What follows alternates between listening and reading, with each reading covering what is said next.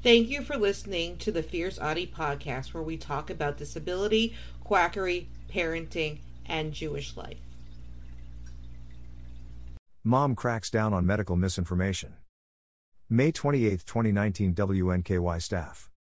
WPTV, a Florida mother has made it her mission to stop dangerous myths about how to cure autism, something that has no medical cure. I'm autistic myself and I have 3 severe autistic children, Amanda Seigler says.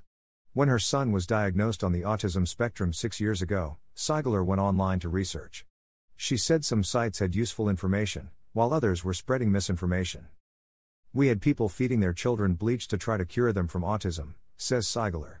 They give instructions on how much to give, how to give it, and when it's working, according to them, and when to give more. Since then, Seigler says she's been on a crusade to combat misinformation online. I observe, screenshot and report it. It's not hard to get into these groups, Seigler says. You make a fake profile. It's really not difficult. With concern rising over medical misinformation, some of the most powerful platforms, including Amazon, YouTube and Facebook, are all responding and removing content.